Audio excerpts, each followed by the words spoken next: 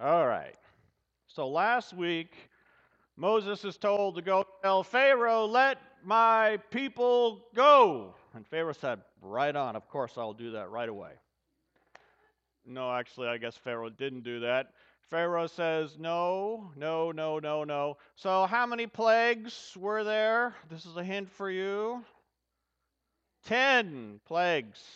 Last one was particularly bad. It was the death of the firstborn. The Israelites put blood on the door. Any house that had blood on the lintel on the door, the Lord passed over that house, hence the name Passover. And the firstborn of that household was spared. A little history lesson in 30 seconds. It will not be a test. All right, the Egyptians finally said, okay, we've had enough, go. And then the Israelites go and they got to pilfer all of the valuables they can find from their Egyptian hosts. And they head out into the desert. And then what happens? Pharaoh changes his mind and says, I don't want to let those people go. They're free labor. Sends the army after them. And that's kind of where the story takes place today. God's servant, the messenger, is actually going before them during the day with fire and clouds, and then at night with fire and whatnot. All right. So how many of you in your own life have ever felt like something held you down or imprisoned you? Anybody at all? Anybody have something? Yeah, we do too. Now, what's interesting is that God doesn't take the Israelites and pick them up out of Egypt and drop them at the promised land. What do they have to do? First of all, they have to start walking and they have to leave. When you have an issue, if you smoke and you decide, I have smoked my last cigarette, I'm putting it down and I'm walking away from cigarettes, what happens to you 30 minutes later? You want a cigarette. The cigarette follows right behind you. If you've got an oppressor, if you've got something that is oppressing you, I guarantee you it is going to follow you along. To say, oh, I've walked away from, how many, like when you were, like, I've had impure thoughts. I will never have, that's wrong. I will never have impure thoughts again until the next time I have an impure thought. Those thoughts, they come right along in my wake. They do a really nice job of that. I don't really have to invite them. But if you look at the story, the Israelites take the most valuable thing that they can find. We take Egypt with us.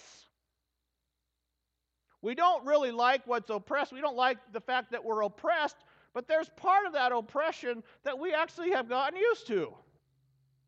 And I don't really know how to deal with my life if I don't take some of that with me. We take Egypt with us when we go. Is that the stupidest thing you've ever heard? And how many of you have done that besides me? One of the simple truths in pastoral counseling or psychology, it's a very simple truth, and it's super annoying. It's this: no one else is your problem. No one else is your problem. You are your problem. How you deal with what you are in defines whether or not you continue to be your problem or not. How much of Egypt you take with you decides how much of your problem you're going to hang on to. Now, so the Hebrew people get to the water, the Red Sea, the Reed Sea, depending on your translations, whatever. And now there's a big body of water between in front of them, and they've got the pursuing hardship and calamity behind them. This is the between a rock and a hard place. The Talmud actually says that until they walked into the waters didn't part. How many of us, when we hit that next obstacle, we stop? We say, okay, God, now's the time for you to part the waters for me. And as soon as the waters are parted and I can see I can safely go across without any risk of injury to myself and any more change to the way I've lived my life, only then will I walk through. Chris, when you went to that house, and particularly when you went back, you had to step into those waters. You know, Grandma didn't say, let me take all of the anxiety of all these African Americans around you looking at like, homie, what are you doing here? What are you doing here?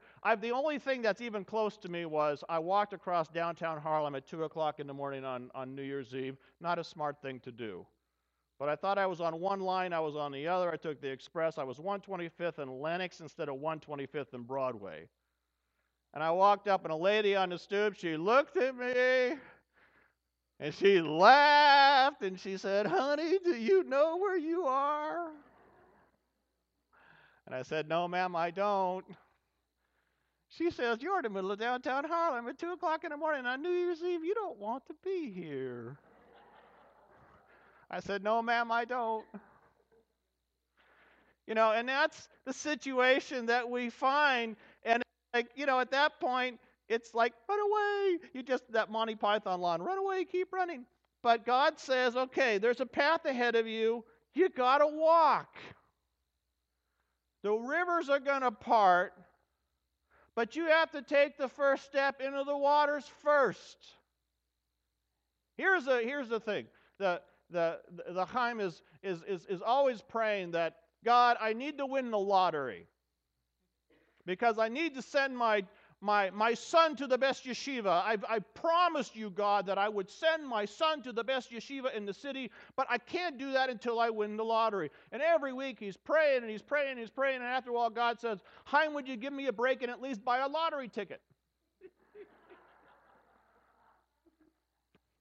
You know, sometimes we want God to do something for us, and we're not doing anything. We're not doing a thing. And then we wonder why nothing changes. This is really not that complicated when you boil it down.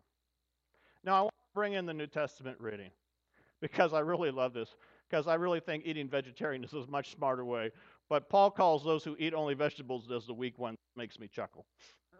Because I do consider myself in the great unwashed. I do understand that if I ate less meat, I would be healthier and all that other stuff. And I would be vegetarian if I didn't have to give up meat. Don't get me wrong. I would easily become vegetarian if I didn't have to give up meat to do so. But Paul's dealing with a church, and you got some people who are eating only vegetables and some people are eating meat. And I know this is going to be hard for you to believe. But this church had differences of opinion. And some people said it's better to be vegetarian. And some said, no, it's better to eat meat. Some said it's better to recognize the Sabbath as being particularly holy. Oh, no, all days are the same. And so they're bickering and arguing. Does this sound familiar? And Paul is saying, wait a minute. Those who eat vegetables do so because they love God. Those who don't eat meat do so because they love God. Those who observe the Sabbath particularly do it because they love God. Those who keep all days the same do it because they love God. Can we just get past the fact that we do it differently if we all love God? Can we do that? Can we make that determination? I love God, you love God. Everything else will work itself out. Now here's the thing. The reason I want to bring this up. Because as a church, when you no longer believe that, if you don't believe that the Lord Jesus Christ died for your sins and hung on a cross, if you don't believe that, if you're going to fry, if you don't believe that, and most of us don't, okay, because we believe in a loving God, then what brings us here on Sunday morning? Freedom is two things. It's freedom from and it's freedom for. The Hebrew people knew what they were fleeing from. They were fleeing from slavery. They were fleeing from a bondage that they knew and was killing them, but they didn't know what they were going toward. And they spent 40 years in the wilderness because they couldn't figure it out. I guarantee you, if we say, well, we're free from all that garbage that has saddled very narrow views that Christians have held over history. We're free from that. But what are we free for? What gets you here on Sunday morning? Why are you here missing Sunday morning football or gardening in your garden? Because I got to tell you, the thing is we live in a pretty beautiful part of the world, don't we? When I ask Phyllis, how are you doing? And your response is, living the dream. We're living a dream. We live in a world that, for the most part, it's about 70, 75 degrees, average year-round. It don't snow here. You don't have to shovel it. You come from Minnesota, that's a benefit. And yet, you look around and the people in this town, and how many people are just depressed? Now, it's not the weather. And a lot of them are living in pretty nice homes. And a lot of them have pretty good friends. So what is it that made Chris say, you know what? I don't know who I am. I don't know what God is calling me for. God troubled the water. What's troubling us that we're moving toward? And I got to tell you that for me, the first law or the first commandment is not thou shalt be right. That's how I like to be right. I really, really don't like it when I'm not. It bothers me greatly. I will go to great lengths not to be wrong. And yet God doesn't give a rip because I'm wrong most of the time. And God still loves me. Do you have to drive the right car to be loved by God? Do you have to live in the right home to be loved by God? Do you have to wear Chanel number 5? I don't know what you wear. She's like, I don't wear that. What do you need to do to be loved by God? This is not a rhetorical question. What do you need to do to be loved by God? I got all day. Nothing. Nothing. Yeah. Immerse yourself in everything, and that will, yeah. And God will smile when you do that, but you need to be loved. The answer is no. The first answer was the correct one. There's nothing you have to do to be loved. Now, what does God want us to do? Love. Hard. Can be. But there's nothing you have to do, but there's something on the other side. And for each of you, it is different. You all know what it is that God stirs water for you to do. We all down deep kind of know. And if we've got good friends, they'll kind of share that with us. One of the other terrible truths about ourselves is that if your path is clear, it's probably not your path. I look at people and I think, man, your path is so clear to me. I don't have a clue about mine, but yours is so clear to me. But that's why it takes a church who will, in our disagreement, love one another, see the best that we can be, and say, you know what, there's water there, but if you take a step in, it's going to part. Isn't it? It's going to part. And even if you end up swimming, I'll swim with you. I'm a lifeguard. Was, anyway.